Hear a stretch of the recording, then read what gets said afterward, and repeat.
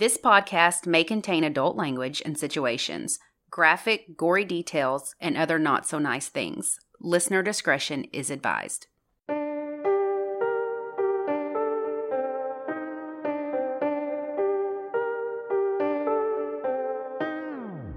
I'm Ashley. And I'm Lacey, and this is United States of Murder. This week, we're in North Dakota discussing a Halloween murder mystery. Then we'll talk about a case involving battered women syndrome. Buckle up and join us on this dark and twisted ride through the Peace Garden State. A crying clown, a confrontational cowboy, and a helpful hockey player are in a bar. This sounds like the setup of a bad joke, but it's actually a Halloween party, and these costumed men, along with many others, are all in the same place. Halloween is the night when rules don't seem to apply and anyone can become someone else. As strange as it seems, costumes actually help you blend into the crowd. If you're not in costume, you're the odd one out. However, it's much easier to remember a costume than a name, so you may not be as inconspicuous as you think, especially if you're covered in blood. Joel Lovelien was 38 years old in October of 2007. Joel was born on October 8, 1969 in Bismarck, North Dakota, and ended up graduating from the University of North Dakota with a degree in math and computer science. He ended up living in Grand Forks, North Dakota, and worked in information services at the Grand Forks Clinic and later as a technical systems analyst for All True Health System. He enjoyed golf and bowling, and he had a big friend circle that he liked to spend a lot of time with. Like a lot of people up north, he was an avid hockey fan. We have that down here, but I feel like people in the colder states, they're all about hockey. It's their... We have hockey here? Not in Arkansas, but like... You mean in the southern states? Yeah, like Tennessee, North Carolina. They have the Predators. Yeah, the Preds. I've been to some of those games. Those are fun. I've been to a Carolina. Hockey's fun. Hockey's a lot of fun. They will beat each other up until they're toothless. And it's super hot. So... Fight me. I will not disagree. His team of choice was the Fighting Sioux, but since then they've changed their name to the Fighting Hawks. He married Heidi Hosley in 1992, and together they had a daughter named Alexa. However, he and Heidi did not stay married, but he did find the love of his life later when he met a woman named Heather Eastling. She was an elementary school teacher. She lived in Texas. They dated a long distance for a while, but when things got serious, she moved up to be with him. They got engaged 10 months after they met, and they set the date for August 9th of 2008. So that's a pretty modest engagement. Almost a year. Well, I feel like also, who made the rules? No, there's no rules. I feel like people are like, oh, that's not very long to be engaged. Says who? Yeah. Says who? Nobody. Nobody can tell you what your heart feels. Yeah. Joel Lovelien took his fiancée Heather to a Halloween party at the Broken Drum Bar and Grill in Grand Forks, North Dakota. This was actually half bar, half casino. Fun fact, North Dakota has more bars per capita than any other state in the nation. We could never be there. No livers. So this party was the Saturday before Halloween. So that's when adults celebrate, is the weekend before Halloween, let's be honest. So Joel took his fiancée Heather to a Halloween party at the Broken Drum Bar and Grill. This party was packed already. The bar full. Well, if it wasn't full already, about a group of 40 to 50 20-somethings had a chartered bus for the night, and they were stopping at a lot of different bars in this area, and they ended up at the Broken Drum. How fun! But like a packed bus of 40 to 50, an already packed bar, North Dakota's got a lot more going on than I guessed. North Dakota is spring break 97. Right? I'm like, okay. This is a good time. They do Halloween, right? We're doing this is what I'm getting. I'm like, let's go to North Dakota for Halloween. So Joel was dressed up as a hockey player and was wearing a bright green jersey. Heather was dressed up as a mechanic. He had a cigar and played blackjack while the party bus was outside, ready to take his riders to the next bar. Around 11:30, Joel got a call on his cell phone and went outside to take it since it was so loud inside. So outside, the party bus was ready to leave, go to the next stop. But after his call, he went back inside and told Heather that someone got left behind by the bus and that he was going to go back outside to check on him. He didn't really elaborate on that. He just kissed her and went back outside. Just a few minutes later, someone ran inside yelling, "Call 911. To Heather's shock, it was Joel who needed help. She ran outside and found him lying on the pavement, beaten up. He was bloody, and blood was all over the concrete by his head. He was not responding, and he was rushed to the ER in the same hospital where he worked. He ended up dying as a result of his wounds. This tells you anything, he had been beaten so badly that the bones in his face had broken. More than just the nose, yeah. This is what really got me. His cause of death, he choked to death on his own blood. Oh my God. Mm-hmm. It's almost like if I don't know, I'm just speculating. If someone flipped him over or if he was beat up on his side, yeah, choked to death on his own blood. And he was just going outside to check on some guy. This happened in minutes. Minutes. Horrific. Not a part of it. So back at the Broken Drum Bar, the police were searching for possible witnesses and suspects. Unfortunately, the party bus had left, but there were still around 80 people at this bar. So think about 80 people and then 40 to 50 people just left. This was a lot of people. Yeah. Police started talking to everyone they knew. Almost everyone was, of course, in a costume, but that's how people were able to identify others. It was actually easier than if it's like some guy in a white shirt. It was like, this was Superman. Exactly. So bar patrons said a lion, hunter, clown, cowboy, gangster, and a construction worker had been seen around Joel. However, they were nowhere to be found. And at the murder scene, they found what looked like a piece of a costume with a spot of blood on it. It looked like a foot or a paw, maybe from a lion. They couldn't really tell. Police started searching nearby bars, and soon they found the clown, who ended up being a 22-year-old farmer. So these were really a lot of young guys. He was crying and his hands were shaking, which was kind of an odd look after all this took place. Mm-hmm. But allegedly he was crying because he just had a fight with his girlfriend. The police took him back to the police station, and once he got there, he demanded a lawyer, which some found odd, but I'm like, I would do the same thing. If I started thinking, what are they coming at me for? I would do the same thing. So they also found the cowboy, and when they found him, he gave them a fake name and a fake birthday, and then became physically aggressive. Also not great. But you have to remember, these guys are all drunk. Mm-hmm. I mean, crying when you're drunk is not that unusual. Fighting, all these things. So they cuffed the cowboy, but didn't arrest him. They questioned him. And this is weird. The cowboy asked them if the victim was wearing a green shirt with the initials UND on it. That's exactly what Joel was wearing. Both he and the clown were drunk, so they couldn't really get much useful information out of them. So they said, okay, come back the next day. Sober up for more questions. Well, police felt like they really did not have anything to do with the attack. They felt like whatever they were saying was genuine. Mm-hmm. They said that two of the other passengers got into a fight outside the bar and that one of them was a friend of theirs who was dressed up as a hunter. The other guy that he got into a fight with, not their friend, was in a lion costume and a yellow hoodie was part of the attire. So maybe this was the lion paw that got left behind. They said that after the fight, the lion guy was not allowed back on the bus. And before this, they saw the lion talking to the man in the hockey costume. So this sounds like the guy that Joel told Heather he was going to check on outside because the bus left him. Lines up. Well, 2 days later, a man named Travis Stay walked into police headquarters. Travis was the lion. He was a 23-year-old nursing student and said that he had heard that they were wanting to talk to a man dressed up as a lion at the bar on Halloween. His face was bruised, cut up. He had cuts on his hand.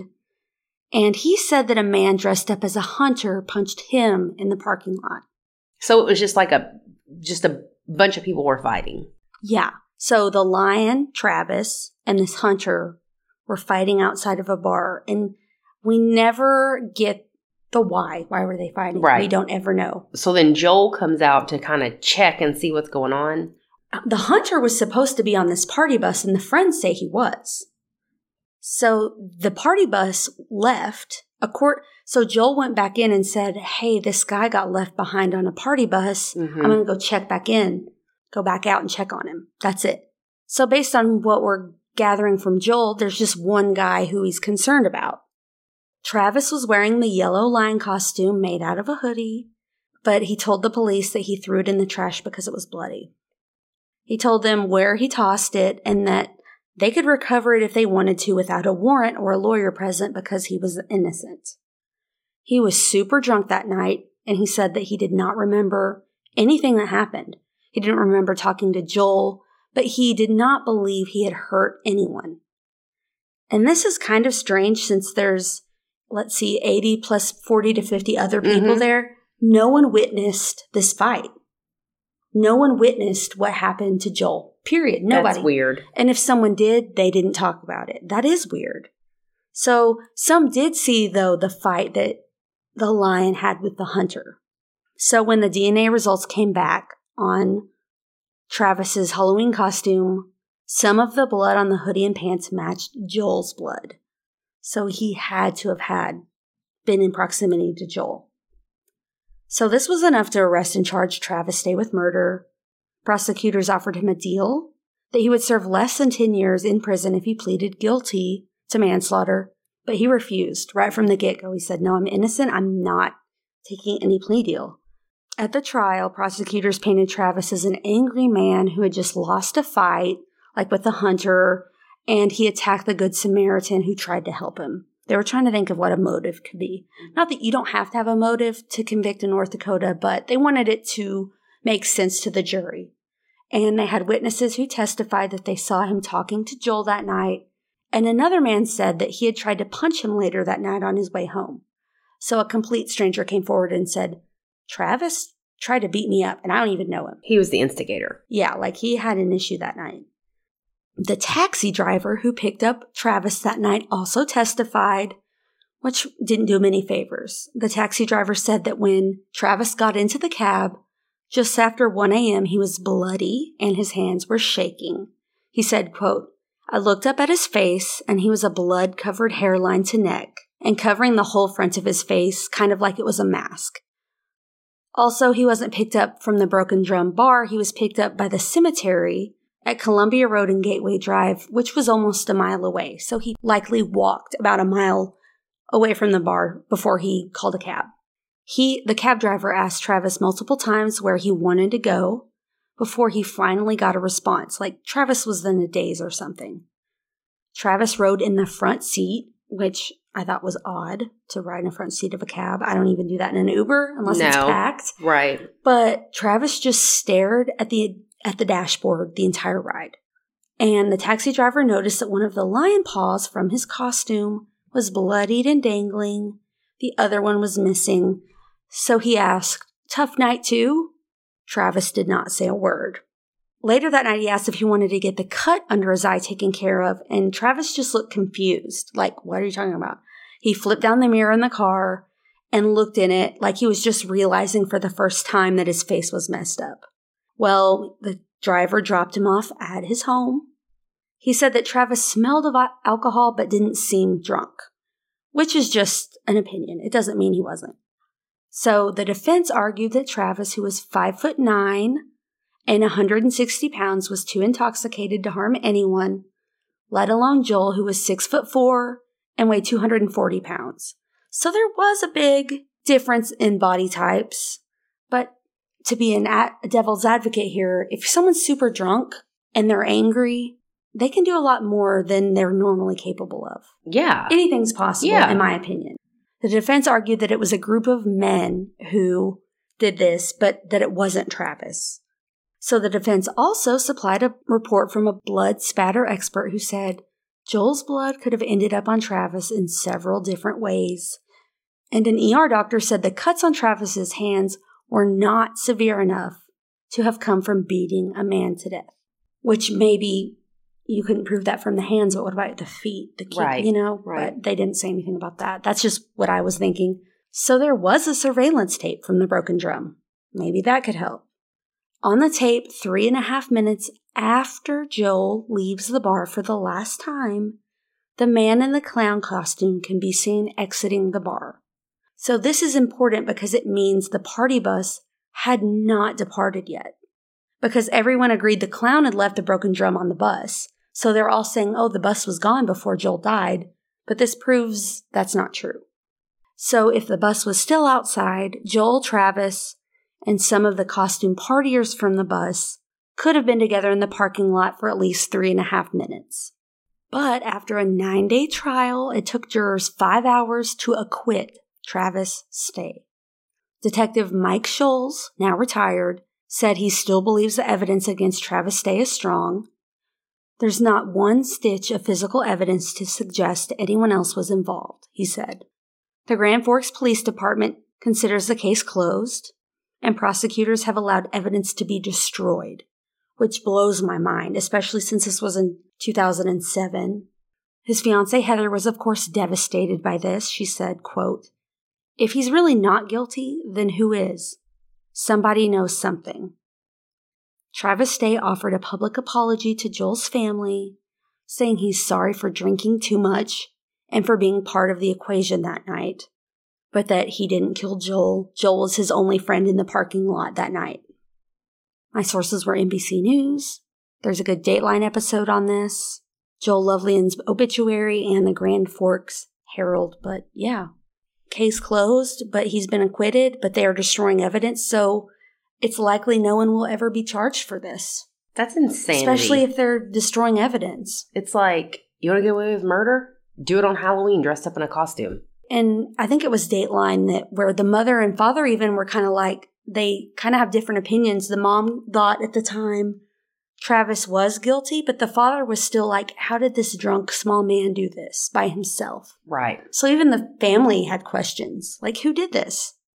And I'll post pictures of Travis's injuries after the night. He has a big gash under his eye and bruised up, but he did say the hunter punched him.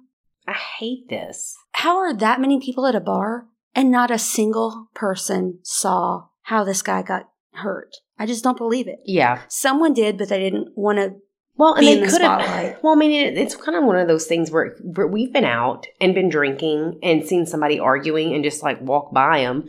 But if something happened and them come back and say, do you remember who you saw arguing? No. Yeah. Just two people? Or I don't know. If people are punching each other, you don't think someone's going to die necessarily, from that. I almost never. If I see a drunken fist fight, I don't think it's going to end in death. No. So a witness might not believe it, but still no one came forward and said, yeah, we saw someone punching Joel. Not a single person said they saw this. Yet he Very bizarre. Was bloodied up, blood all over the cement. It's just, something is so strange about it. I don't know. It was hard to watch the Dateline episode because his fiance's on there. It's just, well, it's your case about demons. I wish. I wish your case was about demons. Let's take a break and then we'll crack into it. We're back. Let's crack into your case now. A battered woman is defined as a woman who has been physically or sexually assaulted by her husband, partner, or former partner. Typically, verbal abuse precedes physical violence. An escalating pattern of intimidation and injury can even result in death. This often leads to them developing battered women syndrome. Battered women syndrome is characterized by a cycle of violence which has 3 phases. Number 1, tensions build. It's going to lead up to something. Number 2, the battering incident happens. And number 3, the honeymoon phase, where they apologize profusely and I'm going to get help. It'll never happen again. I was just mad. All the excuses. Battered women usually exhibit 4 characteristics. They believe that the violence is their fault. They can't place the blame for the violence on anyone else. They fear for their lives and the lives of their children, and they believe their abuser is everywhere and sees everything. Sad. To them, there is no escape. We also need to point out and recognize that the criminal justice system does not or does very, very little to protect these women from abuse. Battered women may not be able to obtain a restraining order or keep it in effect. The women may not be able to obtain temporary financial support should she choose to leave, and the court usually allows the abuser visitation with the children. Mm-hmm. So they're still holding it over their heads. And a restraining order, at the end of the day, it's a piece of paper. It's a piece of paper. You still have to call. It's a whole process. It doesn't actually really There's no armed guard at your door keeping them from... No. Sometimes these women use physical force to kill their abusers. These women may be charged with murder or manslaughter, and they don't deny the fact that they did kill, but instead they say this was self-defense. They may have blacked out or have no memory of actually committing the crime because they just fucking lost it. They've had enough. Their battered woman defense has been used by many women who argue that their only means of escaping life-threatening abuse is to kill their abuser. These justifying circumstances can acquit the accused woman. There are two factors that must be proven in order for the defendant to be successful when using this defense. Number one, they must prove they believe they were in imminent danger of unlawful bodily harm. And second, they must have used a reasonable amount of force to respond to the threatened danger. Typically, there are 4 traditional requirements. The 2 aforementioned and the defendant could not have been the aggressor, so they didn't start the fight. And that the defendant had no way to safely retreat. So they're backed into a corner, essentially. Right. And their only way is fight or flight. Yeah. Often these criteria are not met. Like the case I'm going to tell you about today, this battered woman didn't kill during a confrontation, but rather when there was no imminent danger to an outside observer. And the batterer was actually unarmed and asleep. This often happens after years and years of abuse. The battered woman syndrome expands the concept of legal self-defense. The legal system does not consider someone who kills in self-defense morally culpable, considering the act was correct under the circumstances at the time. The law of the state where the murder takes place obviously defines the legal standard for the claim, and this has been used in court since the late 1970s. Some cases can claim insanity. This is legally described as more of a self-defense of excuse rather than a self-defense of justification. Basically, she's saying that she did commit the crime, but she's not responsible for it. Mm-hmm. But this requires them to have severe mental illness at the time of the crime. So I'm going to read you an excerpt out of the Duke Journal of Comparative and International Law by Sharon Bird. Judith had been denied food, beaten, kicked, and prostituted by her captor. He had crushed glass in her face, extinguished cigarettes on her body, and poured boiling water over her. She tried to escape several times, only to be caught and dragged back and brutally beaten. Her captor threatened to kill her, and the situation worsened by the day. Finally, she had the opportunity to take a gun and conceal it. She waits until her captor is caught off guard and shoots him in the back, ending his reign of terror over her. If this were a description of those prisoners of war under Nazis during World War II, or even the Korean War, there would no doubt be that Judith was justified in killing her captor. Would it matter that he was sleeping? Would anyone judge her if she didn't wait until her captor was awake and resuming his acts of beating her? Would she need a psychiatric exam to determine if she was suffering from some syndrome caused by years of abuse? No, she wouldn't. This is not a description of a prisoner of war at all. It's a description of a prisoner of marriage, that of Judy Norman, during the last 36 hours of her marriage. She killed her conjugal captor and was brought up on murder charges in the state of North Carolina. Her story ends like so many others like this. A mother, a housewife, serving years in prison after being sentenced for voluntary manslaughter of her abusive husband. But that's a story for another time in another state. Today, I'm going to talk to you about Janice Leidholm. So Janice was 42 and her husband Chester was 45, and they lived on a farm in Washburn, North Dakota, near the Missouri River.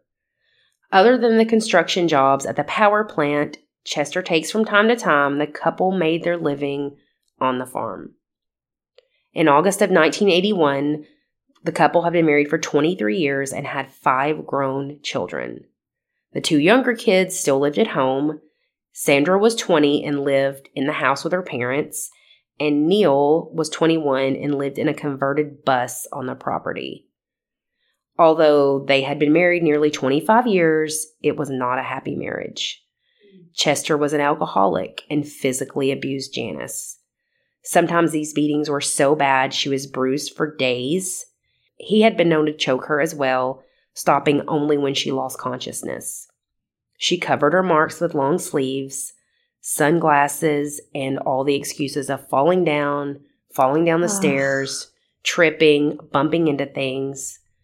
When they were really, really bad, she would have to go to the hospital. But like most, after these horrible beatings, Chester would apologize profusely and promise to never do it again. Her adult children often tried to help her leave their father, but anytime they tried to intervene, Chester would tell them to stay out of his marriage. She'd stay with one of them for a few days and come back. On one occasion, she went to her son's house in Chicago, but she always came back. For whatever reason, these seem to be the hardest ties for women to break. Mm-hmm. We see it, we read about it all the time. Janice talked to Chester's brother as well about the abuse to see if maybe he could talk to his brother, but it did not help. She also suggested marriage counseling to Chester, but he refused. Janice contacted the sheriff's office about getting into a shelter on several different occasions. It didn't work. And multiple times she had attempted to commit suicide. Jeez. All of this would come to a head on August 6th of 1981. Chester had spent the day running errands when he returned home around 4:30, and Janice could smell the alcohol on him. He was angry about a fight that they'd had before where he had been accusing Janice of cheating. Always. Of course, that's the way it is. So, Chester and Janice attend a gun club party in Washburn. He gives her the silent treatment the whole way there. That was his favorite thing to do when he's mad at her. I hate that shit. Yeah. I dated a guy who would give me the silent treatment, and it's just like the biggest mind fuck. How do people even do that? You're just not going to speak to me. You're going to treat me like I'm not even acknowledgeable. I'll talk until there's a hole in the ground. Right. Like, don't not talk to me. So anyways, they eat and drink and do all the stuff that gun clubs entail. Shoot? Do they shoot? I don't know. And then they start to argue. Oh, Chester thinks she's paying attention to some random guy at the party and gets mad. He sounds like the cheater. Yeah. Anytime a dude is guilty dog barks first. Exactly. Yes. It gives me a red flag that he's always accusing. Mm-hmm. So Janice decides she wants to stay with her daughter in town, but Chester demands that she comes home with him. One of their other daughters, Sandra, had actually went to the party with them, so she convinces Sandra to come home with them, because she doesn't want to be alone. So they fight like hell the whole drive home. He tells her she was flirting with this random dude and throws the affair she supposedly had at her. She comes back at him and says, "You're the one that had the affair." So it's back and forth. At one point, he reaches across her and opens the door while they're going down the road and tries to shove her out. Their daughter is sitting in between them and keeps her mother from falling out. It's like jerking the door, holding on to her mom. Chester tells his wife, "When we get home, leave if that's what you want to do." So they get home. It's like midnight. Sorry to interrupt. Was he abusive to the children? Do you know? I didn't see anything where he was. God. It was just their mother. Ugh. So they get home around midnight. Sandra takes all the keys out of the vehicle so her parents can't drive because they've been drinking. Yeah. Her parents are still arguing. Oh, Chester's screaming. Janice is crying. He will shove her down. She gets up. He shoves her down again. It's just over and over again. He snatches her wedding rings off of her hand and tells her that she doesn't deserve to be married. Like, it's just a fucking disaster. So Chester's exhausted and is like, let's go to bed. And Janice says no. So he grabs her by her hair and drags her into the bedroom. He tells her he wants a divorce. They talk about it. She's going to move out the next day, go stay with her daughter. He goes to the bedroom to get ready for bed, all the things. When she refuses, he drags her across the floor again by her hair and throws her on the bed. So Chester falls asleep just before 1 a.m. Janice is still awake. I mean, like, how could you sleep after all this shit? No, yeah, no. So she slips out of bed quietly and goes to the kitchen. Sandra had hidden most of the knives because they were fighting and she didn't know what was going to happen. But Janice manages to find a butcher knife. She grabs it and walks quietly back to the bedroom and stabs her sleeping husband twice on the right side of his chest. Chester gets out of bed, crawls to the living room, and is yelling for Sandra, his daughter, to go get Neil, their son, because their mother had stabbed him. Sandra helps him to the couch, runs to get her brother.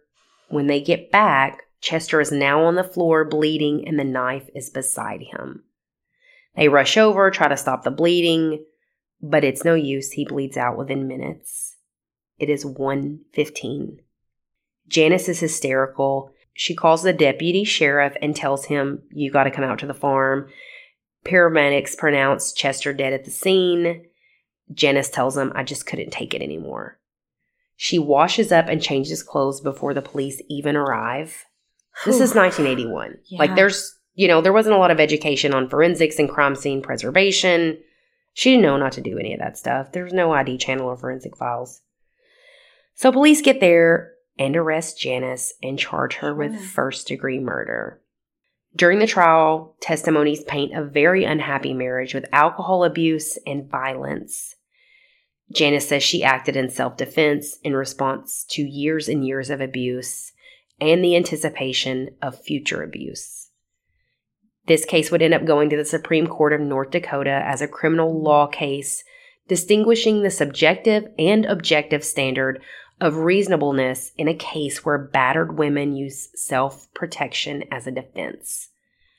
The court instructed the jury that the defendant would escape liability only if a reasonable person believed herself to be in imminent danger. And like I told you before, battered women syndrome, some of the characteristics are low self-esteem, learned helplessness. Oh, yeah. She was found guilty of manslaughter by the jury and sentenced to 5 years in prison with 3 years suspended.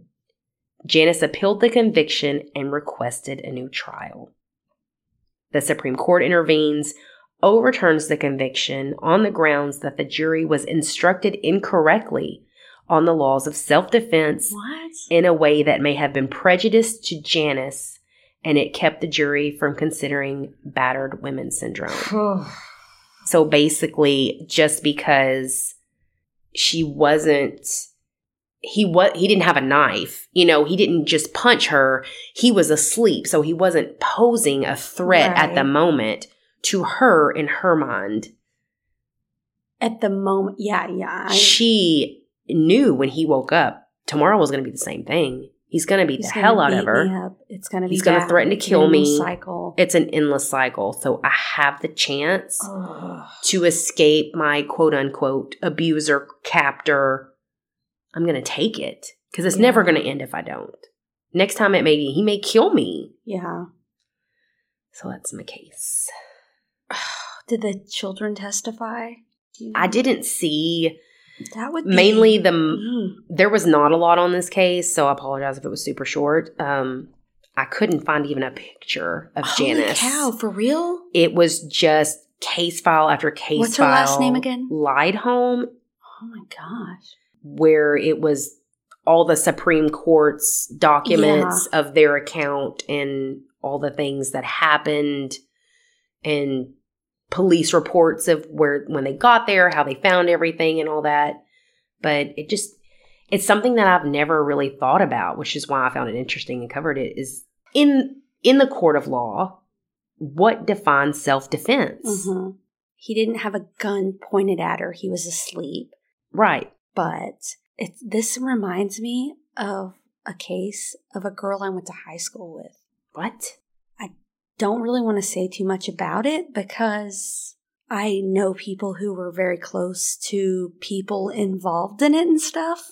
Mm-hmm. This happened, I don't know, 6 or so years ago. But she murdered this guy. I'm not going to get specific about it because there's a lot of opinions in my hometown about this. Sure. I have the unpopular opinion, I guess. Mm-hmm. Where it was like she claimed she was abused. Mm-hmm. And I know for a fact she would not shower at her own home with him because she thought he would rape her in the shower. Oh my God. She showered at someone I know in real life and trust. She showered at their home instead of her own home with this guy. She ends up shooting him when he's not on surprise. He didn't know she was going to do it. But her defense was, he's been abusing me. My problem was small town Arkansas. All these people do their little witness testimonies. I dated him in high school and he was the nicest guy in the world. Oh my gosh, he was my best friend. He would have never hurt a woman, blah, blah, blah, blah, blah, blah, blah, blah, blah. And then they had actual unbiased people testify, like an accountant, a physician, where they're like, he was mean. He did this. But like all these people I know from my hometown that knew him in real life were like, he was the greatest guy ever. He would have never. And it frustrates me because we both know you don't know someone. Well, no. Just because someone's fine in one relationship. Mm-hmm. Well, you don't know what goes on behind closed doors. It frustrates me so much. You cannot say, oh, he would never hurt someone.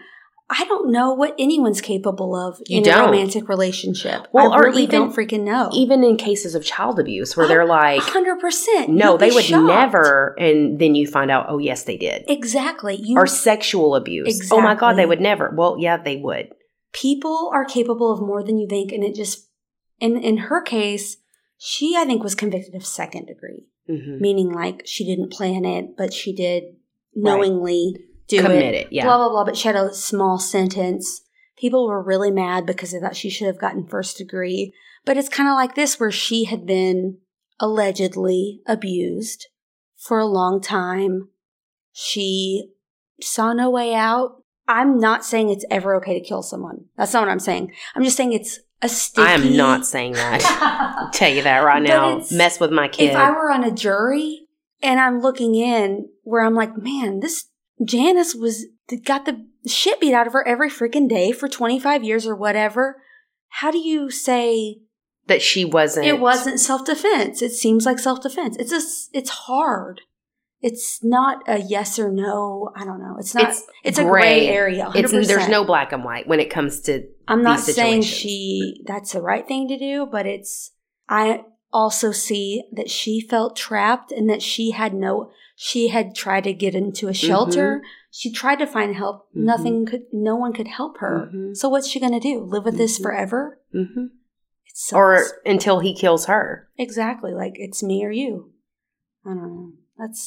I found it very interesting that part where I read at the beginning that I found in the Duke Law School where it was, you read off this whole scenario and you're like, no, of course they're justified in killing their captor. And, if this were Nazi Germany or the Korean War or Vietnam, of course. And then when you're like, well, that was her husband. They were married and they live in Alabama. Then you're going to be like, well, wait, no, she murdered. No, you can't. Just because two people are married, someone can still rape the other person. Yes. That is still marital rape 100% that's a big exists. misconception that Yes. it's like it doesn't matter. Doesn't fucking matter. You can still rape someone Yes. if you're married. That doesn't give you a pass. I'm not yours to use. Oh, it's and I can only imagine what it was like in 81. Right. I could only hope that wouldn't have happened now. I don't know. It still happens. Oh, I know. Ugh. Which is terrifying. So, we just came off of Domestic Violence Awareness Month, so I thought I'd that's bring us on down to some more doom and gloom. That is doom and gloom. But we'll post the numbers for the domestic violence hotline. Yeah, and I'll link that up in the show notes. I cannot imagine what it's like to live like that. Thank God I've never been in a relationship like that or any situation like that. And I hate when people are like, I would never. You better hope nobody ever puts their hand. You don't know. Because when you love someone, you make excuses for them. We've all dated somebody who has been a fucking asshole to everybody else that you know, everybody else can see that. And you make excuses where you're like, well, they were just mad. You don't know them like I do. It was just an off day. And I've heard that from people. Sure. You don't know them like I do. Yes. Why don't you just leave? You should have just left. Well, it's not that easy. It's so complicated. It really is. Yeah. And when you have something like these people, and I hate to even use the word syndrome because it sounds like it's medical and it's not, but it is. Does that make sense? Kind of like a PTSD. Psychological, yeah. Psychological. Yeah, it's mental. But it's like when you are constantly, and I hate to even, the way I guess I parallel it is children who are in foster care when they have that attachment reaction disorder and that's heartbreaking and it makes me tear up even talking about it when all they've ever known is, you know, detachment. It's hard for them to accept love or physical touch or a hug from somebody because it's foreign to them, which... Do you see what I'm saying? It's like when all women know is like, if you leave, I'm going to kill you. If you leave, I'm going to beat you. If you leave me when I see the kids, I'm going to kill the kids. If you know, it's like, it's ingrained in them that like, I'm stuck. It's beyond, just get out. I can't get out. There's more balls in the air than just me packing and spinning a bag. As an outsider. Yeah. And going to my sister's house. There's too many moving parts. Yeah, there really is. It's just heartbreaking. I just hate the whole thing. And it's absolutely asinine that it's still so difficult for our judicial system to It really protect women and children for that. Oh, you know. Yeah, definitely. Anyways, awful. Sorry. No, it's... Next week we're in Georgia, and I won't. I started to say I won't talk about anything bad, but I absolutely will. This is a true crime podcast. I'm so sorry to I forgot where I was. Well, okay. I have good news. Okay, good. Please. We have a new patron. Yay! You know the script by now. Love a patron. Laura W. from Tennessee. She just joined today. Thank you, Laura. Thank you, Laura. More good news. We got a lot of nice reviews in this past week. I was surprised. That's hurtful. This many people listen to us at the end. No. I'm like, all the way to the end. They're listening at the end and they're like, oh, I hope I'm this. I'm like, that's so nice. And one person was like, I listen in Spotify, but I know the Apple review will help you. Well, we love it. That is so sweet. We don't care if you cross swords with Apple. We do not care. I'm like, so Apple algorithm is weird. We don't understand it. No. But it's not for our ego. Well, maybe it's a little bit for our ego. I mean, I'm not going to say I don't like hearing nice things. We love it. We also got a lot of nice emails recently. Perf. So a lot regarding the Mexican mafia. Oh, dun, dun, boy. Dun. Okay. So last week, the Jamison family in Oklahoma, we were chatting about the Mexican mafia because that might have been one thing that happened to them, yada, yada. Well, one of our listeners DM'd us and her father was a drug runner for them. In California. Yes. OMG. I'm keeping them anonymous for this, of course. But I'm like, holy crap. Please don't have any Mexican mafia come after us. No. Well, okay. So after this, I'm like, okay, I'll read up more about the Mexican mafia and I'll just give you a few quick things I found out. So did you know it's a U.S. criminal organization, despite its name? Doesn't fucking surprise me. It's not from Mexico. It's U.S.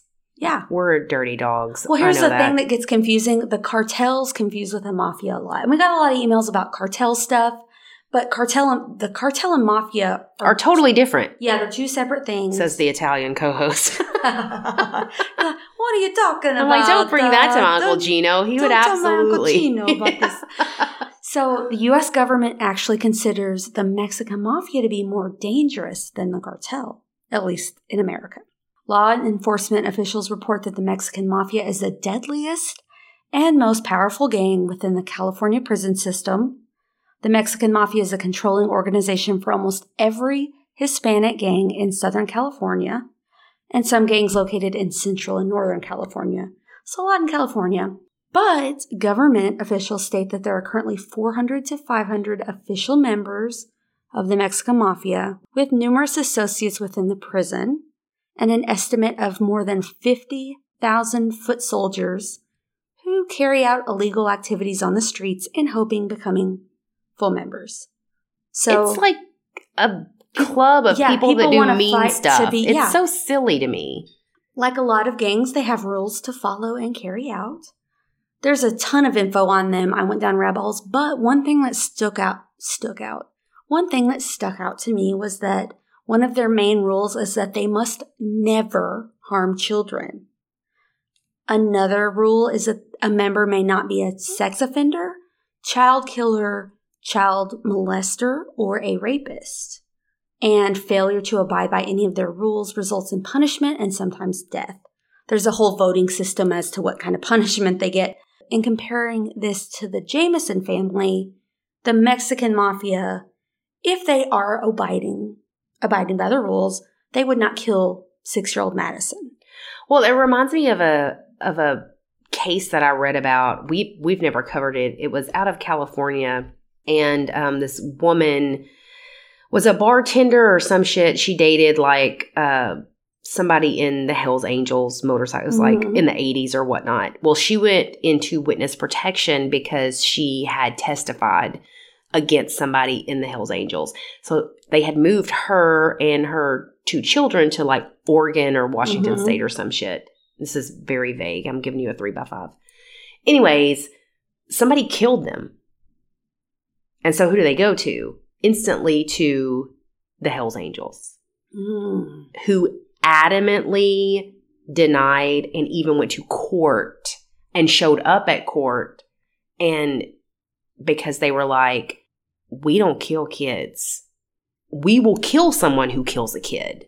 Like, we may be some fucked up people and do some really crazy, terrible, awful shit that will send us straight to hell without passing go, but we don't touch babies.